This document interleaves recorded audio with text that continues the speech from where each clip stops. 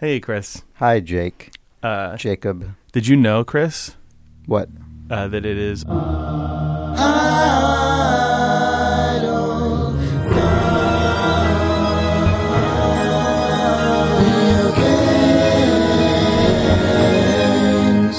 It is August 25th, 2016. All I know is that it is Idle Thumbs 277, and I'm Chris Remo. I'm Nick Brecken. I don't know. I know you're Nick Brecken. I've always known you're Nick Brecken. I've always known you're Nick Brecken. That's good. I'm Jake Rodkin. I don't know about that. Hey, guys. Hey. You want to talk about some video games? Sure. Nice. Deus Ex came out, and I'm really excited that a new Deus Ex game is out because I liked the last one a lot. But I've barely been able to play it for a variety of reasons, including the fact that yesterday the day before yesterday, I tripped a circuit in my apartment when I was using too many kitchen devices at the same time. And I went to reset it, and then I accidentally flicked the one that my computer runs on as well. Oh, and so then your computer turned off and you didn't know what to do. So and then it wouldn't turn back on again. Oh. Yeah, it was very bad. I think I blew out my power supply, so I had to order a new one overnight from Amazon. And then I ordered a new case as well, because my old case had basically become... I realized that, like, I had... You were like, well, might as well get a new case for this computer. Well, because you had to upgrade your... You guys know... you gutted it, what's but then what's the paradox where, like... You know the paradox where... maybe it's not a paradox, but it's one of those ancient Greek things that one of those ancient Greek guys talked about, where, like, the ship of something, where... Should have done that in the George W. Bush voice. The ship of Theseus. Wow, nice pull. So where the ship is, like, on a voyage, and as it's on the voyage, they replace, like, every individual bit of it over the course of the voyage. Is it still the same ship? Like, it looks identical to how it did before, because in each case you're just replacing one little piece, but then by the end of it you've replaced every single piece in the whole ship. Is it still the same ship? Like, versus, catastrophic damage, you have to, like, rebuild it. It's essentially total and you rebuild it. Is that the same ship? Like, oh, maybe not, but what's the difference? Like, in both cases you've replaced all the materials. So anyway, my computer is basically like a much shittier ship of Theseus that has existed for, like, a decade now. I think I first built this computer in, like, 2006 when I was living in the original apartment where we used to record this podcast. And I think every single part had been replaced except for the case. So it's not quite a ship of Theseus. And, but that meant that it's basically just been like a decade-long lint collector. Like, I realized I have this box that has, like, traveled with me across the country twice, like in 2 different states and, like, 4 different cities and, who knows how many apartments. And everything else inside of it had been like, nice new piece. Anyway, I'm just putting it inside this box of dirt that I basically tote around.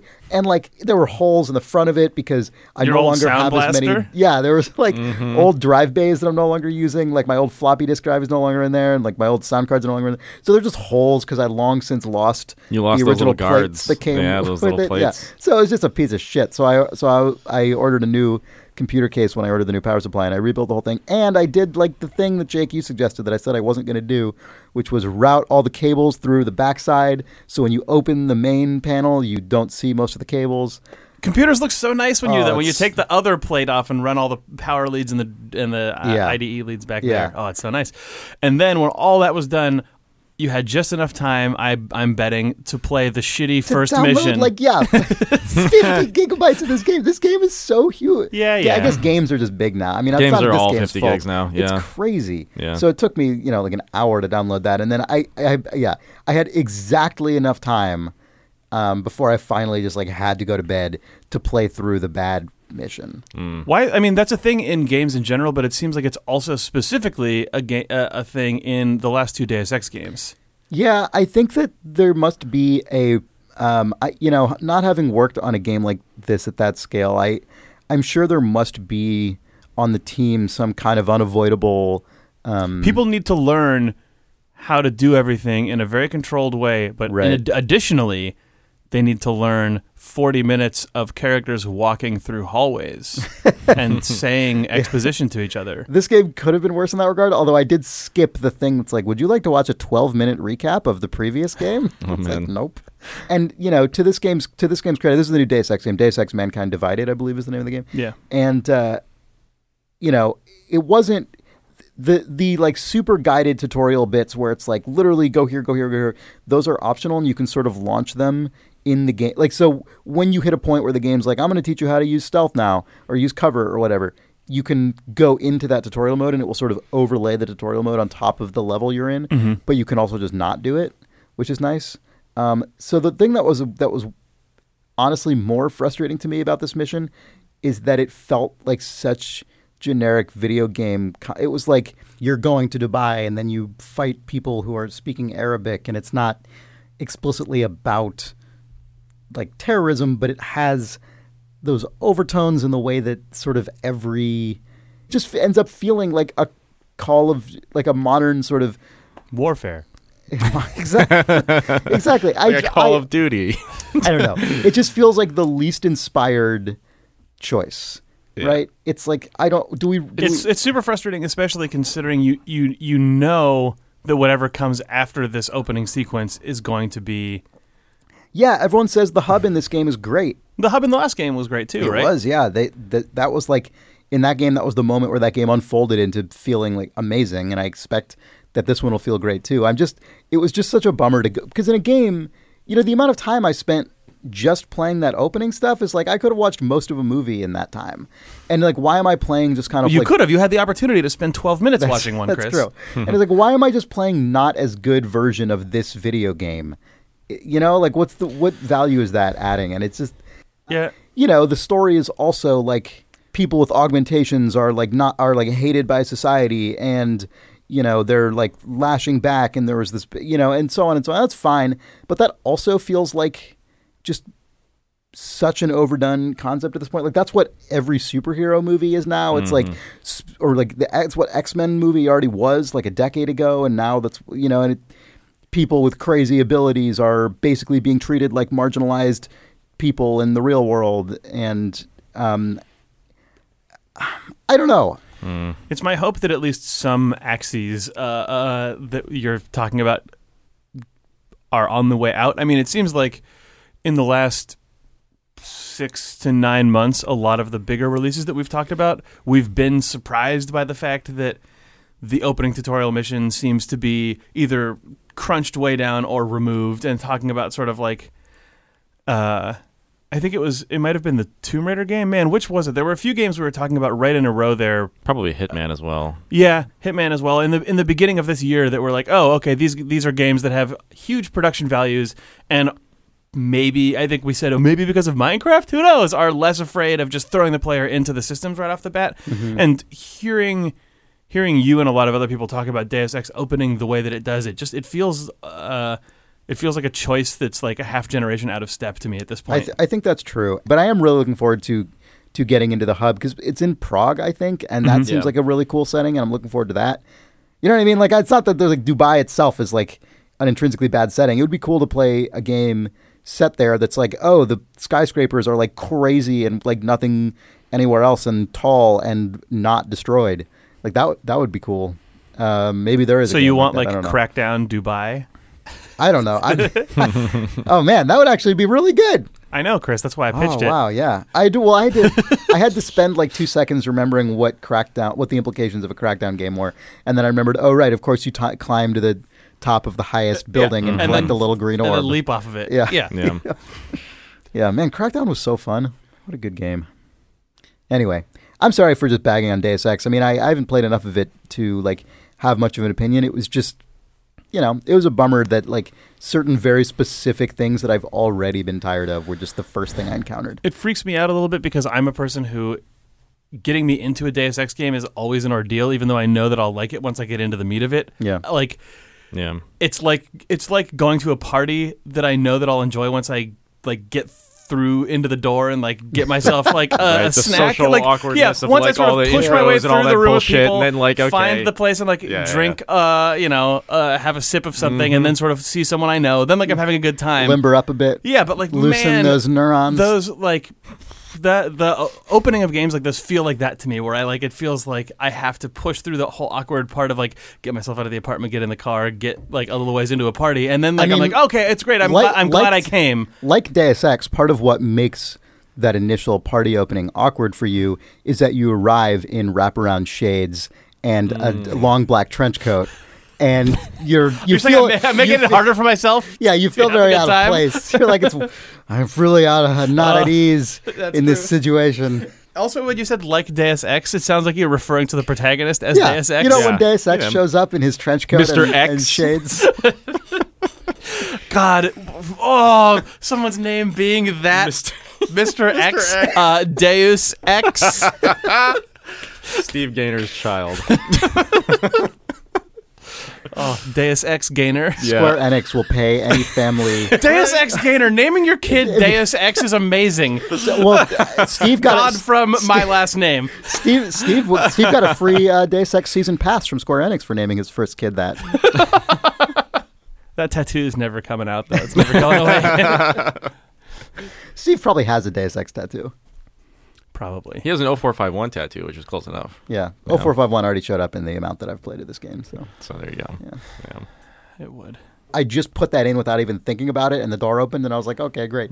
Like, presumably there's a way to find it, because obviously you can't assume anyone knows that. There's like a tired montage of some sort of film of basically like X-Men underground compounds, but it's just tired gamers all going to work, going everyone punching in to just get into the fucking perfunctory door. Yeah. Anyway, a secret code.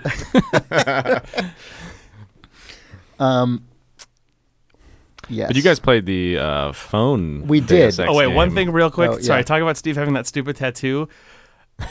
A video game in which there is a locked door early on, and there is also a dead nerd, and the way that you get in is by reading their tattoo. And that is the puzzle. Like some fucking CSI game. What is the fictional reason for that? Oh, like it is like a CSI situation, and like an elite pro gamer has been killed, and they keep stuff in their safe, and the code to that person's safe is 0451. Oh, and you as just like body. the buddy cop partners who know nothing about this strange world, do an LA Noire investigation. Oh, so and you come in, you presumably come into the scene after people have been milling around the crime scene for a while, not getting anywhere, and then you out of the corner of your eye spot the tattoo, and it goes bruh when you see it. Oh. And then their arm sort of starts pulsing once you see it. Oh, okay. This is different than I was expecting. No. This is just L.A. Noire, except that you find Steve Gaynor's tattoo and get into his safe. So it's glowing in a non-diegetic way. Yes, you're not like a psychic. No. I mean, you could not the mentalist. If this is a Quantic Dream investigation game, if it's a game, if it's an the tattoo on the arm glows, and then the corpse turns into a huge walking cockroach or something. No. Quantic Dream is Heavy Rain and that new Android detective game. Didn't they also make Fahrenheit? Oh, they did. You're right. So maybe it does turn into a cockroach and everyone hangs onto a helicopter or whatever. Anyway, sorry, we played Deus Ex Go, which is just like what I'm describing. That's true. Yeah. So Deus Ex Go is the third? Yes, I think so, game in the Go series. Fourth game following Pokemon Go. Oh. I'm following Go. Oh, fifth game. So we have Go, Hitman Go, Lara Croft Go, Pokemon Go, and now Deus Ex Go. Deus Ex there Go. were a couple aberrations in the series. It's like Zelda 2, Mario 2 type situation, where one of them is an ancient game and one of them is an AR game with Pokemon. The Mario 2 of this series ended up becoming the canonical one, which is Go. Go is like this formula. What are we doing? Okay, sorry. Bye. Anyway, what is Hitman Go, Chris? It's the third game in the Go series. Hitman Go, the fifth game in the Go series, like two of its predecessors, takes a franchise owned by Square Enix, formerly Eidos, and reinterprets it as a sort of single-player turn-based puzzle game in which you move around a kind of grid, like a sort of like a little node map, And as you move, enemies also move. So you move once, enemies move once. You move once, enemies move once. One space at a time. And each one of these games has other mechanics in it that sort of boil down some of the elements of their sister kind of console and PC games to like just a little bite-sized mechanic. And so, Lara Croft Go had, you threw spears at enemies and stuff, and Hitman Go, you would sometimes find sniper rifles and take out an enemy across the map. And in Deus Ex Go, there's increasingly, as you progress through the game, there's more and more usage of like hacking computer terminals to modify the board. So, you can hack into a computer terminal, and that will allow you to sort of route that terminal into, let's say, 3 different other endpoints on the board, one of which will like turn an enemy turret to your control, and one of which will sort of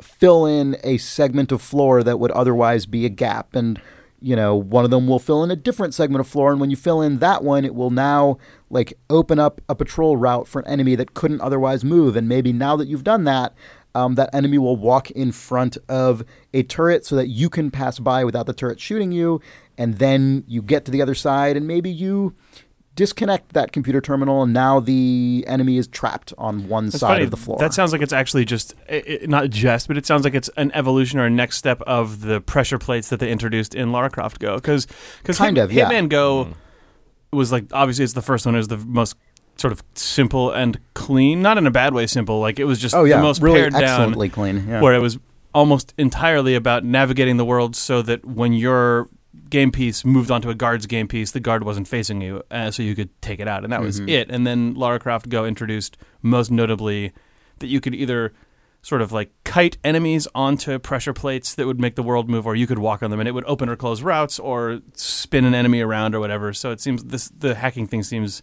like that, but now since they have the computer metaphor and not just an Indiana Jones stone turning around, you can do more complicated things. For sure. And the thing so when I started playing this game, my first thought was, okay, it's another one of these. And it took me a few levels of kind of feeling like, okay, it's basically, more Go in the style of Hitman or Lara Croft. But then the more I've gotten into it, I think this series is just absolutely great, and I think the way that they manage each time to really drill down into some difference between the 3 games, like to some extent, they're kind of just deciding to make the mechanics different. It's like it's not as though any of these games really truly mirror their console counterparts, but that doesn't matter. That's not really the point. Like, the point is they're taking the differences in their console and PC counterparts and using those to explore just different ways you could make one of these little turn-based puzzle games. And so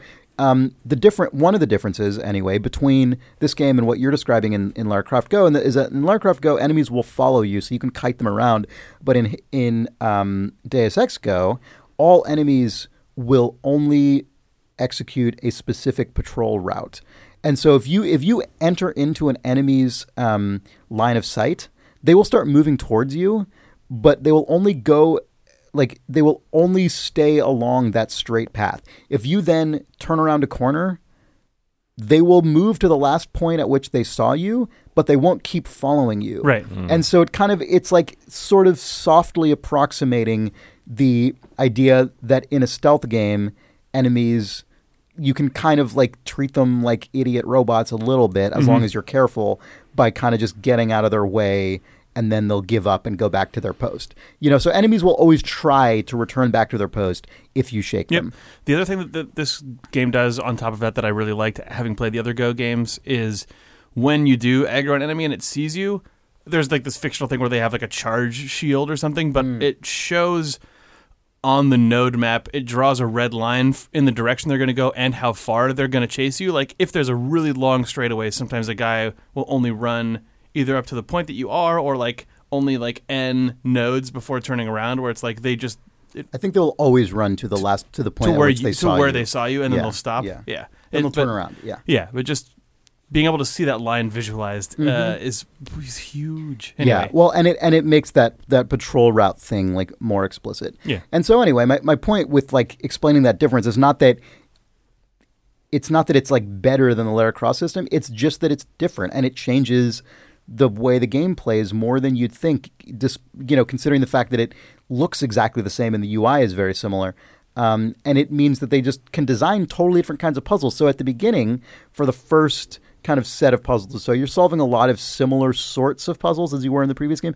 But the farther the game goes in, once you really start using the sort of hacking mechanic, and these patrol routes get more complicated, and then there's like sort of mech robot enemies that are introduced that have their own behavior, including undoing your computer routing. Like they just throw these other very simple stripped down mechanics in there that tweak the base systems enough that you can solve a totally new set of challenges relative to the ones you solved in the last game. And it feels like pure game design in a really cool way. I mean, it's like it's really awesome that there is a studio at a major publisher that is making franchise games that are this game designy. Just like pure game design. It's really, really cool. And there's an analogy in Fallout Shelter, maybe. Yeah, a little bit. Yeah, that's true. Yeah. But I just think these games are great. Sorry, what, Nick? Just remind me. These are published by Eidos, yeah? Yeah, Eidos is Square Enix now. So, right. I think they're still called Eidos Montreal. No, maybe they're Square. I think it is Square Enix Montreal. Yeah, I kind of forgot what the relationship was in terms of. They're just fully owned. But they're just fully owned now. Okay. Oh, the Chris, you and I were talking before we recorded, and I was wondering if maybe the campaign in this game is shorter than in previous ones. And the reason that I was wondering that is because, in addition to the not single player, in addition to the just fixed campaign, there's a second button in the main menu which is called Live, where it seems like every day there's a new daily challenge that they're putting out, but they don't. Either they don't. Oh, that's right. They initially didn't let me play it until I had played at least through the first chapter of the single player, and I'm not sure if that's the case anymore. But yeah, I think you can choose to just do it yourself. Yeah, it puts up a recommendation. But yeah, there's, in addition to the fixed campaign, they seem to be either every week or every few days putting new content up, which I think it's every week. Okay, I'm not sure about that, but yeah. I mean, I'm 42 levels in. I mean, it seems like a pretty decently long campaign. I don't know how many more there are, but I've played a lot of levels of this game, and there are more. But yeah, I don't know. It's good. I mean, man, I have to say, part of my.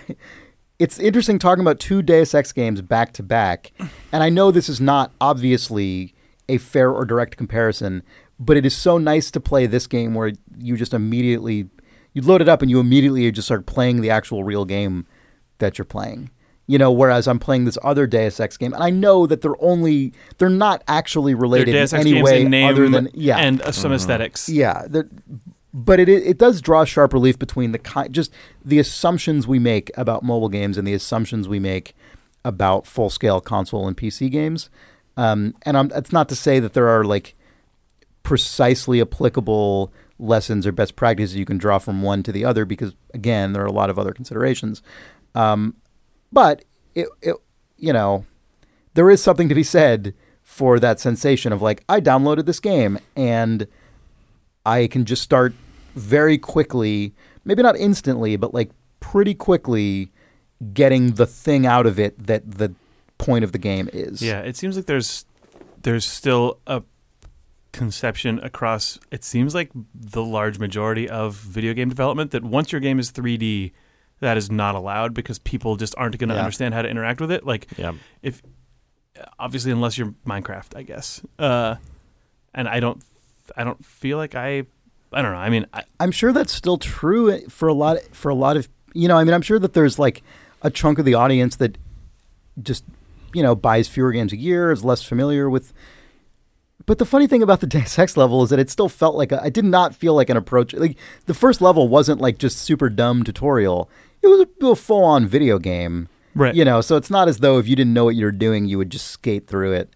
Maybe the answer is like, design those things to be sort of narratively superfluous and just say, or you can skip that. Like, you can just tell the player. I still think that both Half-Life 1 and the first BioShock are like pristine examples of how to ease people into understanding how your world works and how your mechanics work and whatever else, but not feel like they're fucking it up. And it's because they let you spend a lot of time inhabiting the world and a lot of time inhabiting the physicality of your character and the basic verbs, and then they hand you, here's how you interact, here's how you fight with someone. True. You know, that's a really good point. I think the applicable thing to this situation is that those games both put you directly into the actual place the games are set.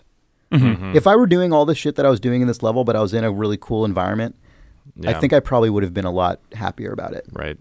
I think part of it I was just annoyed by like this weird, like you're in Dubai ruined zone. Yeah. But I don't know. Anyway, I'll stop belaboring that point because I've talked about it so much. Well, okay, yeah. No, I don't know if you have another thing to say. I think, well, I don't know. I haven't played this Deus Ex, but so I don't, this is not in regards to that game in particular, but I think the other thing that is just generally smart about the way that Half-Life 1 and BioShock 1 open, and I mean Half-Life 2 and BioShock Infinite, whatever, those games, and BioShock 2, and Half-Life Lost Coast and Opposing Force. Minerva's Den. Great DLC. Blue BioShock Shift. 2 multiplayer. Yeah.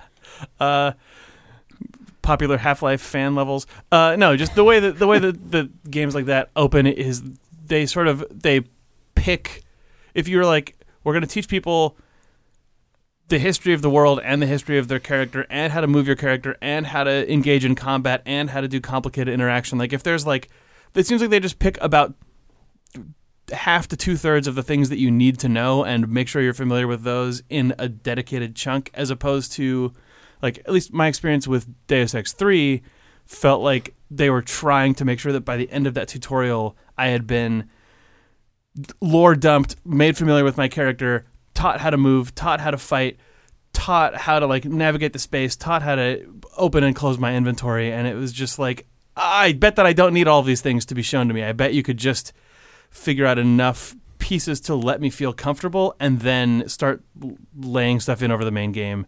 I don't know. I mean, it's a common thing like that. Yeah. I mean, tutorials are tough. Yeah, they are. But it's when your tutorial stops being a tutorial and starts becoming introduce the player to every single thing in the game, so that then when the real game starts, they're fully prepared and already are on the road to mastery of all systems. Like, Yeah, the thing that's so tough about I don't even know. It's hard because there's something really nice about sort of finding stuff yourself.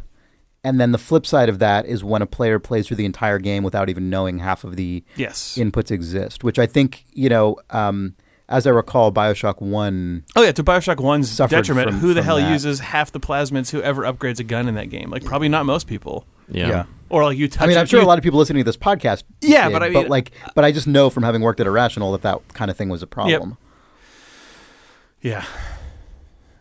I don't know. Yeah, I'm sure for most people who are game developers who listen to this, you probably, I don't know, the first level of your game, like in a game like a Deus Ex or a BioShock, or like the first like 2 or 3 levels are probably the ones that 6 months after your game is out, you just wish to all hell that you could go back and rip them apart and redo all of it in a completely different way, because now that the game is all done and you've had a chance to sit with it and you've seen people play it, you're just like, okay, I know what this needed to be. Yeah. Whoops.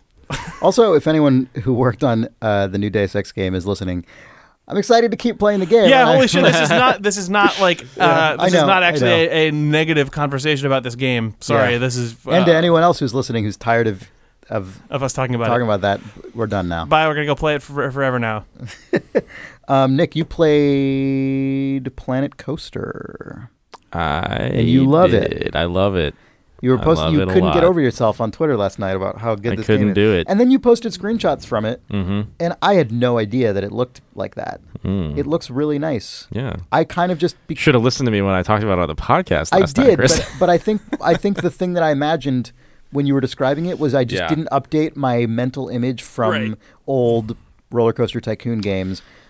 Well, and to be fair, I talked about a lot of those games that are out right now, which still look like that, and are following that model. But this game is not. This game is crazy. It also felt like early on in Planet Coaster's development, because it's been a sort of live development, early access type thing. There wasn't as much like accoutrement out in the world other than the roller coasters. Like at least the early images that you showed, it looked like it didn't look wacky and cartoony, but I feel like the stuff that people are doing now, the sheer volume of content stacked into a theme park makes it very apparent what the aesthetic is, and you're just making it. So Disneyland. What is describe how this game looks and feels, if you can at all. I mean, it's got kind of a... And this game, actually, real quick, this game is in early access, right? Planet Coaster? Yeah. So you can get it on Steam. It launched on Steam on, I guess, Tuesday. In full or in early access? In early access. Sorry. It was previous to that. You could get it on the website. It was just on the developer's page. I see. Yeah. Okay. Yeah, I mean, aesthetically speaking, it's more along the lines of something like SimCity, like the recent SimCity. Like the new SimCity, yeah. Where the actual characters, like the people walking around your park, are stylized, and the architecture is just gorgeous and just fucking like... I mean, like as you say, Jake, probably I think this thing launched in the first alpha around like April, and they had kind of the very basic building blocks in, but now they've reached. And I was waiting. I didn't play a lot of this game because I knew there was going to be this like threshold moment of it crossing over and becoming worthwhile as like, all right, now I'm going to build my thing, and I'm going to spend 1 billion hours making something that looks good. And yeah, it seems like that's the point that they've reached, where you can go into the little folder, like the little like scenery folder, and there's just so much stuff that you can basically make anything you want to. Is that the main difference from when you last played? Is this volume of content? And I mean, does it essentially feel like you're playing basically a fully realized game that just could have more stuff in it? Yeah, they also added the actual like theme park management stuff, like that layer, which without that, it's kind of it's like. That's actually the problem I have with City Skylines, where that game feels still to me a little sandboxy. Whereas if you the disaster pack has finally shown up for City Skylines now. Oh, yeah. So it's that's good. So you can have like a weird like dinosaur. They have Acts of God are either in or are on their way into that game now. So if you want to have things to fuck you up, you're well. If that's what you like, I don't know. No, the thing that I miss in that series that like SimCity 4 last did well, which is just giving you like a ramp, like basically like a challenge curve throughout the sort of life of your city. Like you hit just certain blocks and you go, okay, I need more residential at this point. Well, then that's going to unfold like 1 billion other challenges that I didn't realize I was going to have to deal with. And like that's a really hard thing to create within a systemic game like this. Yeah, definitely. And I feel like that's the thing that cities just kind of like they added tourism, but it doesn't really ever push up against the systems in a way that makes you have to worry about it. Cities seems like it is like you said, more about just like having fun building a grandiose, cool city, which is totally fine for me. Yes, but I know insufficient for a Brecken. Well, it's not insufficient. I mean, it's disappointing, Chris. Yeah. Well.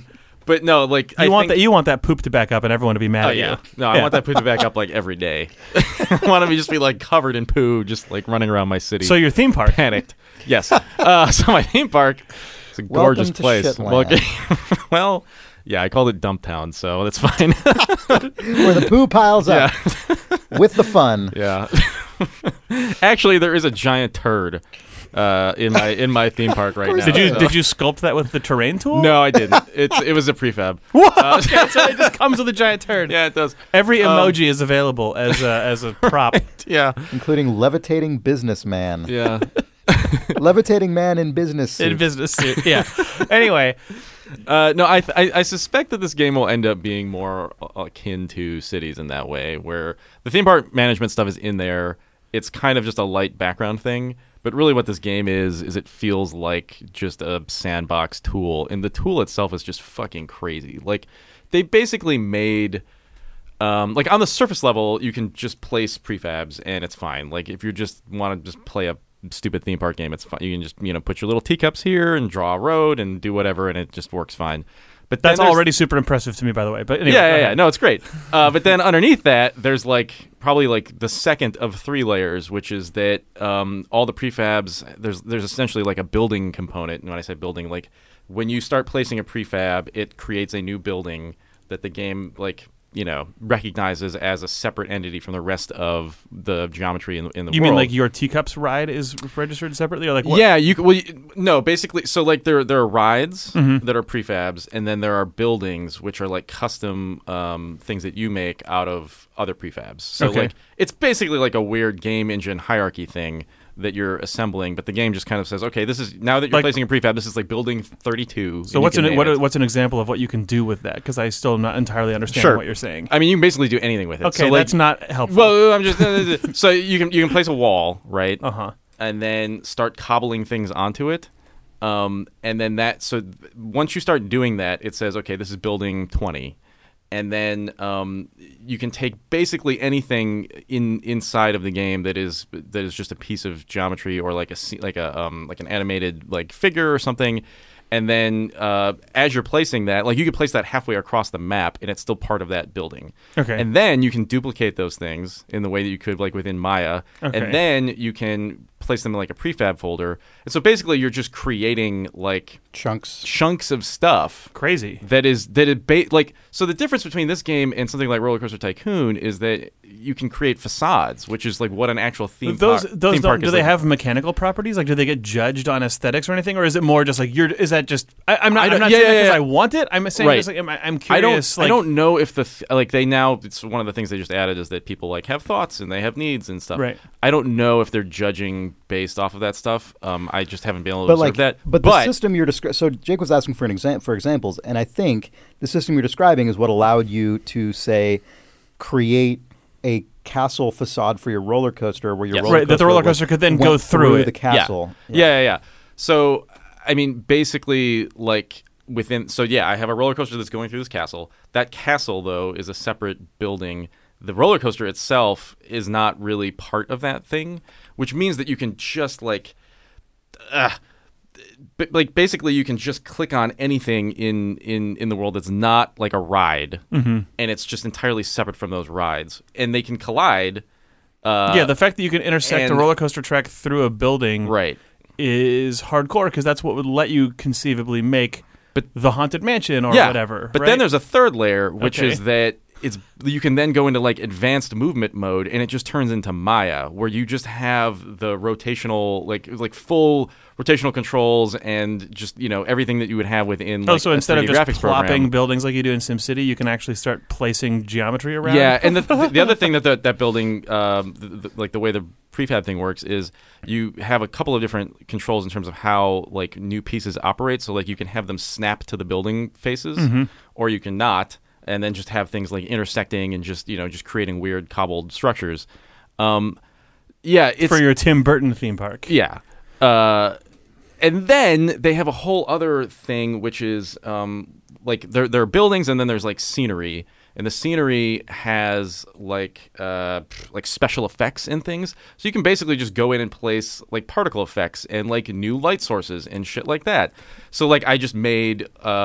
There's a prefab that's just a crazy spooky witch's tower or something. It's a tree with a house on top of it, and then there's an animated little witch at the bottom of it. And I was like, okay, well that's fine, but it doesn't look that spooky.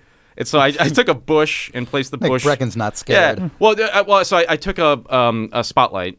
And then you can change the color of the spotlight to purple or whatever. So I made it purple. I backlit. I backlit the good spooky color. Yeah. Oh yeah. Yeah. Good purple spooky light. And I backlit the tree in the way that I wanted it to. So I got a nice spooky purple highlight along the tree edge. And then I was like, well, this light's just sitting here. This looks stupid. So then I took a bush and put it in front of the light, and it hides the light perfectly. And that's a simple example of the shit that you can do in this game that you couldn't possibly do. Right. So that's actual theme park design. It's actual theme park design. You can drop the camera down and go. Can you place audio sources that you then have to hide inside plastic rocks? Can you record yourself going ooh? I don't know. I think there are audio sources. I doubt there's a custom one, but I bet somebody mods that in, because I'm sure they're going to just open this up to Steam Workshop, which is going to make all of this stuff insane. The feature that I, as a person who does not care about video game mechanics, desires the most is to have a first-person walking controller and just stroll around my fucking park. That exists. That's all I want is to just walk around and then get on a ride. Yeah, and every ride you can just snap to like the seat. You can snap to the first seat. You can have like basically any view that ride would have. You can choose if your roller coaster is one where the first seat or the back seat is the better ride. Right. Sometimes it's better to ride in the back of a roller coaster. Sometimes it gives you the bigger bumps. Yeah, like I realized I dropped the camera down. I was just building like a really quick park last night, just slapping something together. I dropped the camera down to see like what my people were seeing, and like because it's just a barren plot in a game engine. It's just like miles of like nothing. Right. Yeah, of course. And so like I'm like, oh my God, this is like the worst park ever. This is so depressing. There's just like nothing over there. Outside of the core. Outside of the actual like walking path and just like the few like like cool things I'd placed along the path, that like their actual sightline was just garbage. And so I was like, all right, well, I guess I'm gonna have to fix this. So then I just took like a billion different types of trees and built an actual like tunnel. Such that when and then that's like the secret thing that just Disneyland what you do when you have to make a Disneyland, have right? All those trees, and also just like think about like what people are like. I made that castle facade, and I was like, well, I guess I can just hide the front of this, and then once they get through it, I don't really care if like this over here looks like shitty or whatever, because it doesn't, whatever. They're not going to actually see this back corner, so it's fine. It looks like garbage, but it's okay. Yeah, it's crazy. It just turns you. Like this game is clearly more tilted towards just like creating interesting designs versus an actual like video, like an actual like hardcore like simulation game, right? It which also makes it really unique. That the things you're describing also feel like at least the aesthetic concerns when designing a first-person single-player video game. Yeah. Oh yeah, I was thinking about that. I was like, oh yeah, this is like what you have to think about when you're making like a Skyrim or a Firewatch or something. Like one of those. One of those two. Well, yeah, but you know what I'm saying. Like or like Doom. Probably less with Doom. Well, yeah. Well, probably like Doom in that they can't look. Those people aren't looking up ever. That's true. Yeah, I don't know. It does so many things that are really good that I don't think anybody's thought of in the genre yet. Like I mentioned on Twitter, but like the people walking into your park. This is a really simple thing, but most simulation games don't ever think about something like this. But people walking into your park aren't just like single people. It's not just like one person over here, one person over there. It's not just a particle cloud of humans. Yeah, like there's like like families, and they talk. They like the animations are really good, and they talk to each other as they're walking down the street. And then there's like a group of like 3 bro-y friends who are like 12. And it's just like all the stuff. And then like they don't have the collision working small clusters of yet. Drunk adults wearing only memorabilia from your theme park. Right, yeah. You'll know that they've hit the fully accurate simulation when there are like really depressing secret geek weddings happening in the dark corners of your park when people sneak in to get married. Why is everybody wearing a tux today? This is weird. when organically huge, just like oceans of strollers develop in like certain areas with a lot of space, and then just like sad single parents standing by them while the other parent with the kid is on a ride. Yep. That's when that just starts happening like organically through the systems. That's when they've when the park opens and people just run to the rides to get their fast passes and then just stand around for 10 hours just like well. God, if you could simulate opening hours, just have bored people in lines outside the park until it's open. Mm-hmm. Anyway, that sounds cool. So it's Planet Coaster and it's on Steam in early access right now. Yeah. All right. Yep. You guys want to take a break? I do. Sure. Video games. This episode of Vital Thumbs is brought to you by Blue Apron. Blue Apron sends directly to your home every week a box full of ingredients and recipes allowing you to create delicious dinners in your own kitchen. A delicious dinner. A delicious dinner. It's really cool. It's a really cool service. They send you everything you need to make the meal. It all comes in a sort of refrigerated cardboard box. I had one of my favorite weeks of Blue Apron ever a week or two ago. All 3 meals were just different and amazing. There was a grilled chicken ramen, which was like fresh noodles, which was cool. They weren't just dried noodles. And beans and tomatoes and chicken and it was super good. Then there was this Basque style lamb and beef piperade, I guess. I don't even know how to say it, but they're basically these like sort of flattened meatballs that had like breadcrumbs and this like garlic rice preparation and sweet peppers. They were so delicious. And then there was a seared cod and summer succotash that same week, which had a fascinating garnish, which was pickled grapes. Wow. Yeah, I'd never done this before. You slice up the grapes, you just spend like 10 minutes pickling them in some light vinegar, and you garnish the dish with them at the end, and it gives it this great, like, sweet, kind of pickly vibe. Just the best. It's just great. I'm learning all, like, the cool thing about it is, one, you get the good meals, but you also just get ideas of just interesting ingredients and preparations. And if you go to blueapron.com/idle, that's blueapron.com/idle. Just mixing it up. Just mixing it up. You can get your first 3 meals free with free shipping. So what have you got to lose? Nothing. blueapron.com/idle for your first 3 meals free. Thanks, Blue Apron. Video games. This episode of Idle Thumbs is brought to you by Indochino. Indochino provides made-to-order suits for you. You provide your measurements, and they will produce a suit that fits you, and they will mail it to you. Now, if you go to Indochino.com, that's INDOCHINO.com, and enter the code IDLE at checkout, you can get any premium suit for just $399. Nice. That is up to 50% off normal prices. So check it out. They also have showrooms in a number of cities, including New York, Boston, San Francisco, Vancouver, Beverly Hills, Philadelphia, and then several Canadian cities as well, like Toronto, Ottawa, and Mississauga. And on that note, because they have one in San Francisco, we are going to go in there and get... We're going to go in there. We're going to go in there. We're going to get a suit. Well, we're going to get measured for a suit. We're going to go do a fitting. Right. But even if they don't have a showroom near you, you can still go to their website at Indochino.com. Just remember to use that promo code, which is IDLE. Sorry, we're going with the IDLE now. It's like our thing. It's our new code. It's our new code sometimes. Sometimes. Indochino.com with the promo code IDLE. We will report back with our results. Hopefully looking dapper as fuck. Oh, that's true. We should take pictures as well. Yeah. Yeah. Oh, I mean, once we're all in the near future, we'll always just wear a full 3-piece suit. You'll be able to hear it on the podcast because we'll come through feeling more confident and authoritative.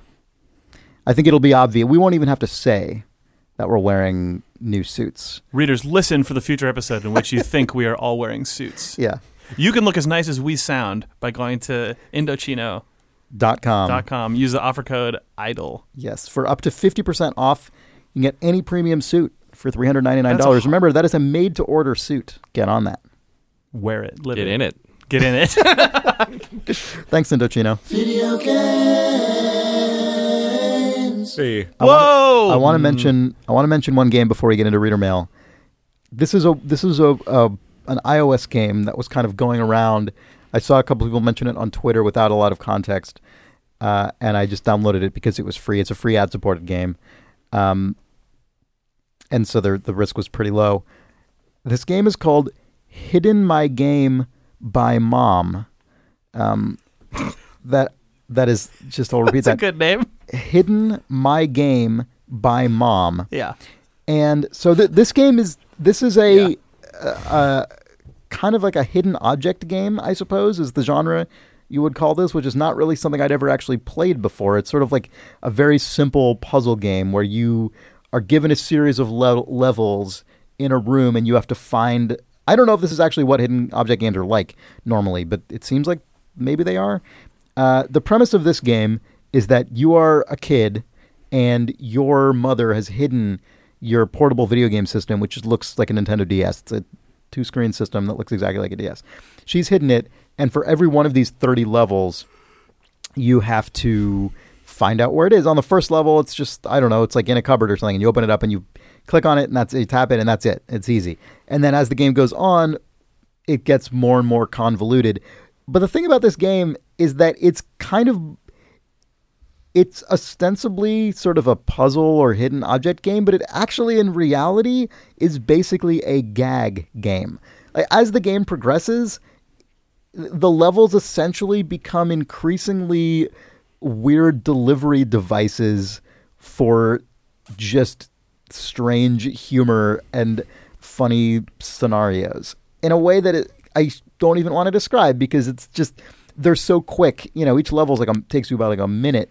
And it's just the game keeps topping itself in a really good way, which makes me think that this game was developed by a Japanese developer. And so you might think the title is like an unintentional kind of awkward translation, but now I don't even know if that's necessarily true, because the sense of humor of the game is so off kilter that I kind of wonder if the title is intentionally sort of goofy and weird, yeah, just in the spirit of the game itself. Yeah. So the one element of sort of challenge in the game is that if your mother appears, you lose the level and you have to start over. And the ways in which your mother can appear get increasingly good and dumb. Okay. Yeah. So that's it. That's all I really need to say about this game, because to say more would be pointless, because you can just download it for free if you have an iOS device. I don't know if it's on Android as well. But it is Hidden My Game by Mom! ! Before we get into reader mail, we should quickly talk about Multi-Bowl, which was our stream from this last weekend. Yeah. Multi-Bowl is it's a video game by oh man, I've forgotten the second person's name. Bennett Foddy, who you may know from QWOP or GURP or Sports Friends, Super Pole Riders. He worked with another designer programmer whose name I can't remember, which makes me a jerk. But it's basically it's taking the entirety of two-player gaming and turning it into WarioWare. It's wild. Multi-Bowl. AP Thompson is the other developer. Right. Multi-Bowl is a modified version of MAME that he and AP Thompson have loaded up with a ton of ROMs, but they've gone in and just picked little slices of them, so it plays like WarioWare, except that instead of it being a bunch of challenges made up by Nintendo, it's just like you're playing Sprint, you're playing NBA Jam, you're playing a fighting game, and you're playing Dr. Mario. You're playing Dr. Mario. You're playing just any. It's actually, I didn't even think about what we were playing, but it's a little bit like NES Remix. It's like NES Remix as well, where it is very much like NES Remix. Yeah. Where you'll just be suddenly dropped into the middle of the arcade game Rampage, and both your characters are grabbing onto buildings, and it just puts text up saying the first person to touch the ground loses. Mm-hmm. And it's crazy to have this experience with a bunch of old real ROMs, and it clearly running on top of MAME, because like one of the things that when game emulation first started showing up like decades ago now, I guess, I remember being shocked by the fact that emulators could write out the memory of a game and you could instantly restore. Like, when I was replaying Super Metroid on an emulator, I didn't bother to use the game's in-game save points because the emulator could just literally restore to the frame that I was last on. And Multi-Bowl uses that as like the hooks for how its actual game design works, like using MAME as this superstructure to just drop two players into the middle of any game, and then they're clearly looking inside of the way that those old arcade and console ROMs are writing to memory to figure out, okay, which bit flips when someone scores a dunk in NBA Jam. Okay, wait for that to change and then award the player a point. It's a game that I'm sure will never be released publicly because it's basically just a festival of piracy. I mean, it's just like, it's people just digging into the guts of decades and decades of actual commercial video games, then just giving you these little like remixed slices that are at most 90 seconds long. But I hope that it shows up at as many events as it possibly can. If you want to watch us play it, we streamed it for a few hours over the weekend, so the archive video is now up on youtube.com/idlevideos, or if you want to watch the Twitch chat explode, it's also on our highlights at twitch.tv/idlethumbs. It's one of those weird, small experimental things that just never shows up publicly as much as it could. But I'm really glad that it exists. Yeah, it was really fun. Yeah. Also, it's really fun. Yeah.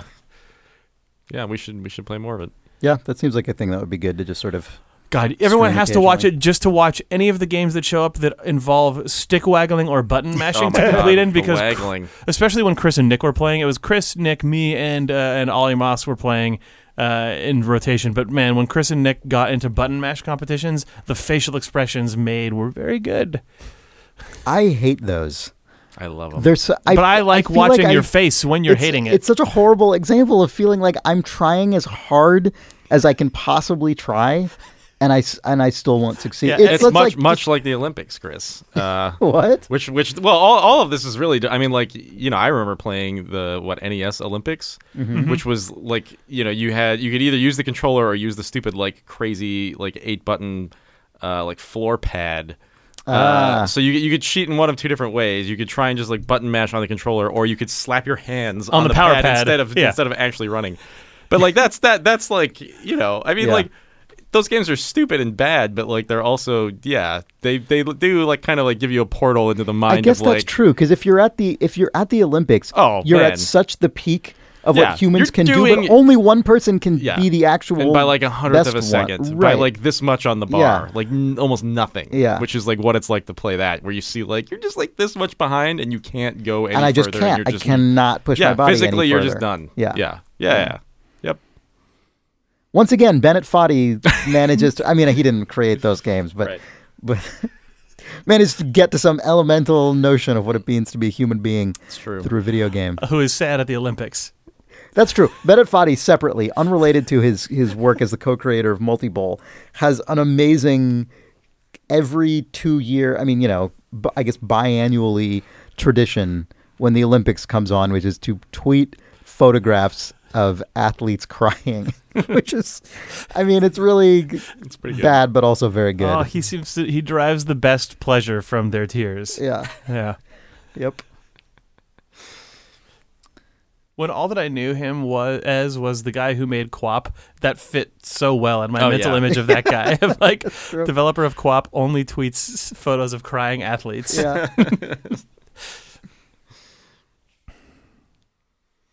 Well, doing some reader mail. Yeah, we can do some reader mail. Let's read mail from you, the readers. If you want to write us a reader mail for us to read, you can write it to questions@idlethumbs.net, and Chris will read it.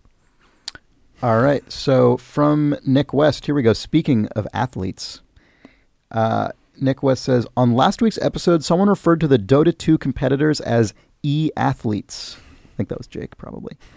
I suggest these fine humans be called ethletes. I used it in multiple sentences, and it has not failed to make me laugh. Thanks, Thumbs. You're ethlete from AZ. I thought that it was going to be proposed that they be called athletes with L33. Oh my God! No, that's what they actually. These athletes. Yeah, that can only work in text. That's the problem. Yeah. Well, that's. Whereas I guess who are you going to be talking to about athletes in life ever? So.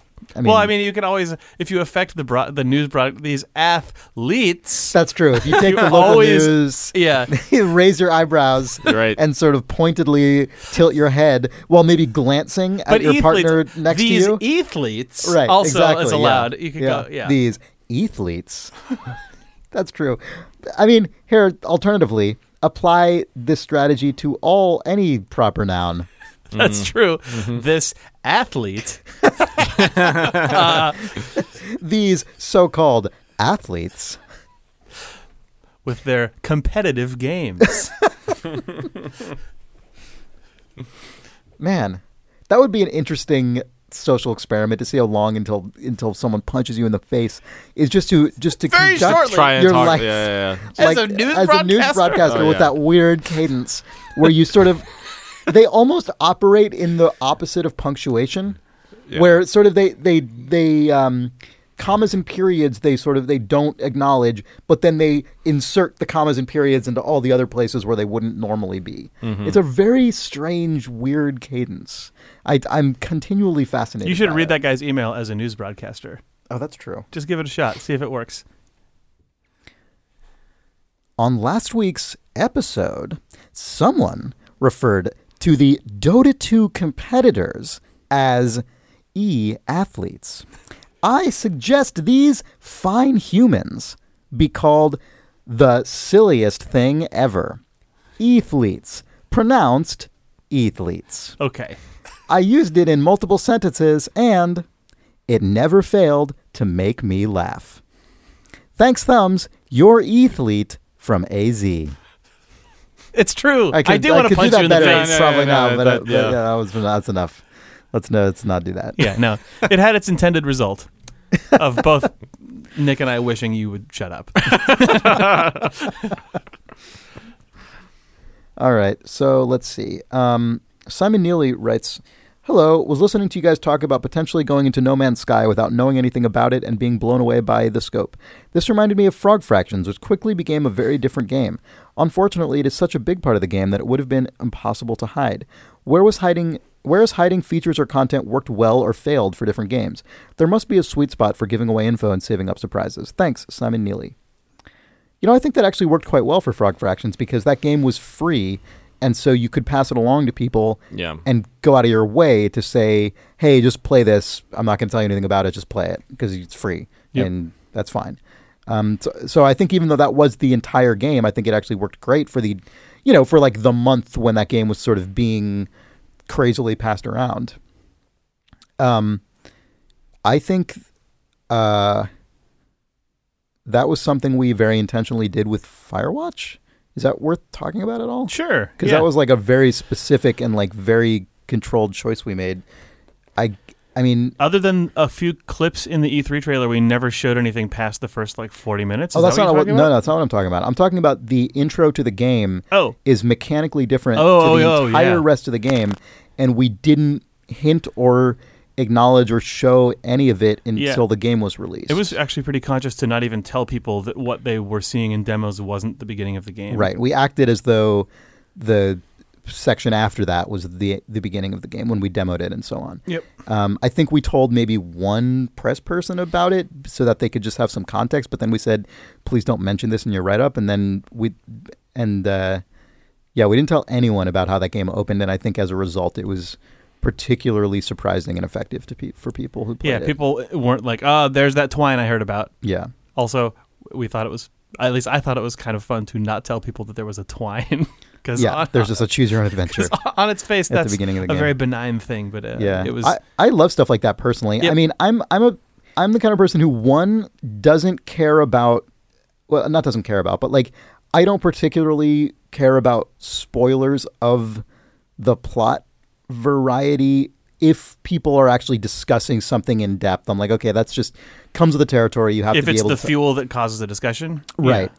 But in my own, like, watching of movies and playing of games, I go out of my way to sort of excuse myself from the sort of preview-driven... So I guess the way I feel about it is in reviews or in things that are taking into account the entire work, I'm totally fine with spoilers, but like in the sort of a year before something's out, I don't like stuff just being sort of drip fed to me. And some of my best experiences, like we went and saw Kubo, which is the new stop motion film by Laika, the studio that made Coraline and Paranorman and the Box Trolls.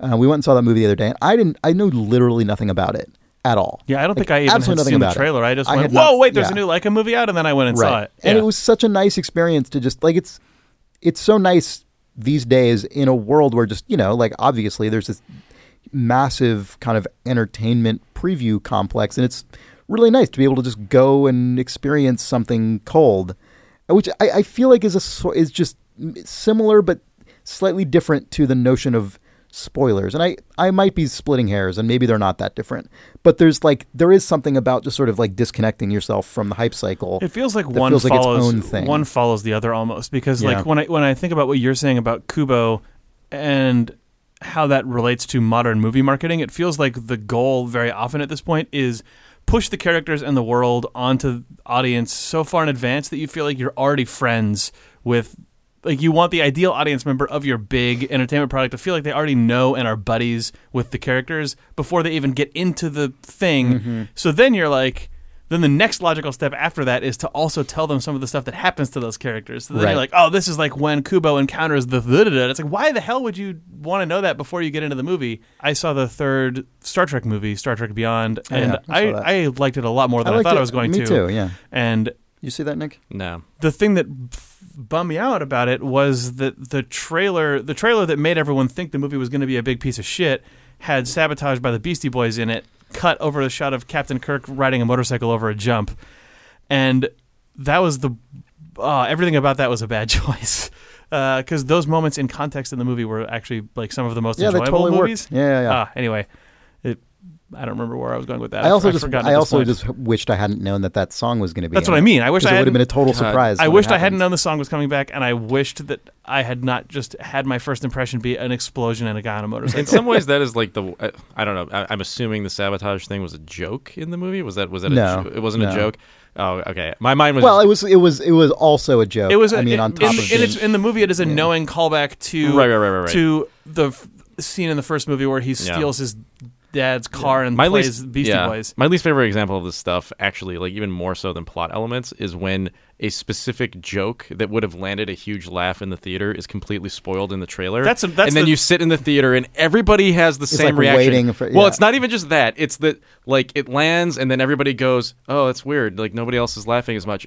Oh, because they all saw it in the trailer. And you have to sit there and mentally go through like, "Oh yeah, because it's in the trailer." That's been the problem. It's like That's the problem with trailers ever since a trailer has existed, though. I feel that's true, but it also is I hate that moment. Ugh, it's such a gross moment.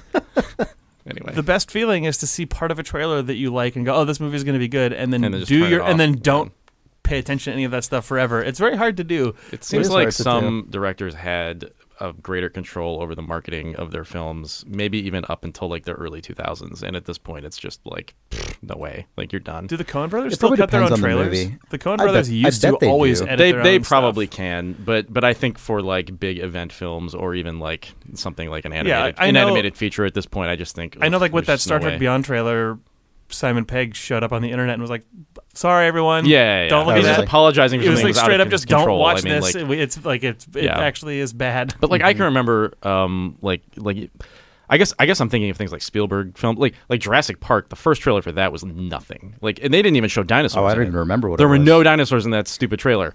There was just nothing. That's the best. That makes me and so like, wistful. Up to saying that, up to even like I think War of the Worlds. There was no tripod shot in any of the trailers for that film, and I remember thinking at the time, like, "Wow, this is 2005. This I thought is the thing that trailer. Weird. Are you sure? Because I'm positive. The trailer had the shot of the. We're getting into this here, but the trailer that I believe with almost complete certainty had the shot of them driving away at full speed as the freeway collapses behind them. Yes, but you don't see the tripod. You see the explosions. The actual thing was not in any of that marketing. And I remember thinking, wow, this is like, we're in the middle of the 2000s, and this guy fucking somehow pulled this off. And that's the last time I can remember that. It's really weird that happening. You thought, wow, we're in the middle of the 2000s. Well, I did, though, because at the time it was just like, it was already clear. Like, you're saying that now that trailer would be... Oh, yeah. In time. It would be... Oh, it would be a rhythmic... Oh, it would be that, but then it would... And then you hit the triplets. It would be clunk, clunk, clunk, and then it would be... Which would be like laser, explosion, jump guy. Because right now, every trailer has to be rhythmically timed to the event that is occurring inside of it. And then one big and then a little tinkly piano. Right. I'm so fucking sick of that stupid tinkly piano. Cut it out, movie people. Stop it. They can't. Stop. They can't. You've done it so much. That one guy who only knows how to do that is going to be out of work if you... Once that started happening to Star Wars, I know some people love that but I hate it. I hate the tinkly piano. It would have been fine if just one movie did it. It would have been clever. Once they all do it, that's not how it works, it's not Chris. clever anymore. We've gone off of three different subjects. But okay. Remember the stop with the piano. Remember the 2 or 3 years when the Girl with the Dragon Tattoo trailer was every trailer, where there was just what? Well, you have to be more specific. It was the trailer was just like a driving drum beat and huge title card, then a shot, then a huge title card. Yeah. And it was like... And the first time you saw that, it was like cool and surprising. Yeah, and then every trailer for 2 years. But now we're in the Tinkly Piano Jurassic World / Star Wars Episode 7 and the like... every trailer. Anyway, it's good that times. one's so weird because it Oh, it's everywhere. The klaxon, it's everywhere. Every trailer can't resist. It's just the alien thing. Yeah. Anyway, we hate everything. We're grumpy. Jesse writes, just started watching the RimWorld video Jamestown series. Okay, the RimWorld video Jamestown series, and I noticed. So this is in reference to the RimWorld video Jamestown series. This email for context is in reference to the story I told 2 weeks ago about the beautiful chair, the beautiful piece of art steel chair that was created with an image of Nick Brecken retching. If you remember that, and if not, go back and listen to it. Anyway, so Jesse writes, just started watching the RimWorld video Jamestown series, and I noticed that Nick actually vomits a lot. Pause at 1 hour, 38 minutes, 10 seconds in the first video for an example. Very often, there will just be multiple piles of Nick's puke all around the base. Gross. Jesse from San Diego. Okay. So I guess we now know why the artist chose to depict Nick Brecken barfing on the back of a chair. It was clear to me. It was it was just such a common event. Yeah. What would be emblematic of our fine colony? Well, this happens all the time. Anyway, thanks for listening to Idle Thumbs. Thanks for listening to us gripe about shit for an hour. Next week will probably be less complainy, I bet. But if you for some reason enjoy this podcast and would like to recommend it to a friend, please do so. Or complain about it to a friend. Or complain about it to a friend in a way that maybe is endearing and enticing. Right. Please do. It helps us out a lot. If you would like to leave us a review on iTunes and be more positive than we were on this episode, you can do that on iTunes, and that helps us out a lot as well. We're on Twitter at twitter.com/idlethumbs, on Facebook at facebook.com/idlethumbs. You can send us reader mail. We didn't read a lot of reader mail this week, but we'll probably read more next week. Questions We were too busy complaining. We're too busy complaining, yes. Questions at idlethumbs.net. We stream. Hopefully, we're going to get back into streaming games more frequently. We've had very busy weeks for various reasons recently. But twitch.tv/idlethumbs is our Twitch channel. And actually, I don't think we've mentioned this yet on a podcast. We recently unlocked 2 more Twitch chat emotes. We now have amazing little tiny faces of Steve Hotscoops Gaynor and Doug Tobacco, longtime Idle Thumbs web host, engineer, general tech guy, and also co-star of The Walking Dead Season 1. That's true. Doug, you may have failed to save him. He is now also in our Twitch chat for subscribers, along with Steve and all the rest of us. He looks very dubious and generally displeased. He's very dour about what's going on, which is a good emote to have. It's a good emote to have. It's very not representative of Doug. No, Doug is actually like the most pleasant person you could meet. But the one time he looked really displeased, it was then frozen and turned into a Twitch emoji. Yeah. So when Nick or I do something really obnoxious in a game, you can spam us with Doug's. Yeah. So anyway, that's at twitch.tv/idlethumbs. And then all of those playthroughs go up on YouTube at youtube.com/idlevideos. You can watch our recent multi-bowl stream. You can catch up on my RimWorld streams. Been a while since Nick streamed anything, but maybe that will change soon. I don't know. You'll have to find out. You've got to keep Planet Coaster from overloading your CPU so we can stream it. Yeah. Yeah. That's pretty rough. All right, man. That was a lot of stuff. Well, thanks for listening. Talk to y'all next week. Bye. See you, Chris. Bye. See you next week, Chris. Bye forever, Jake.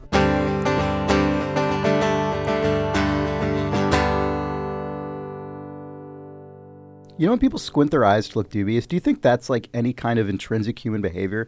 Or do you think people only do that because they learned it from like cartoons? I think it came from probably cartoons, but also, I mean, I think the place that it came from as a person who should wear glasses more often is... Yeah. I am not certain if it does actually... It came from a more literal place. Of I'm literally not certain what I'm seeing. Yeah. I'm trying to see it. Yeah. And then that ends up reading as like, I'm kind of philosophically not sure about this whole thing. Right. Even though your eyes have nothing to do with like seeing. Am I seeing what I believe has turned into like... Yeah. I bet there's a lot of facial expressions that we have basically internalized from cartoons in that way. Mm-hmm. Where the cartoon is like the sort of extrapolation of it that sort of serves as shorthand for a thing people don't actually do, but it seems convincing. And now we just all do it because we've spent like a century looking at like Bugs Bunny do it. Outrageous like stage acting. Oh yeah, vaudeville and yeah, that's true. Yeah, I bet that's true. You're right. Huh. I wonder if there's a field of study of that, like linguistics, that studies that. Sorry, I just made dubious eyes at Jake. Oh, just on the podcast? Yeah, it would be. Oh, it would be a rhythmic. Oh, it would be that, but then it would be, and then you hit the triplets. It would be clunk, clunk, clunk, and then it would be, which would be like laser, explosion, jump guy, and then one big, and then a little tinkly piano.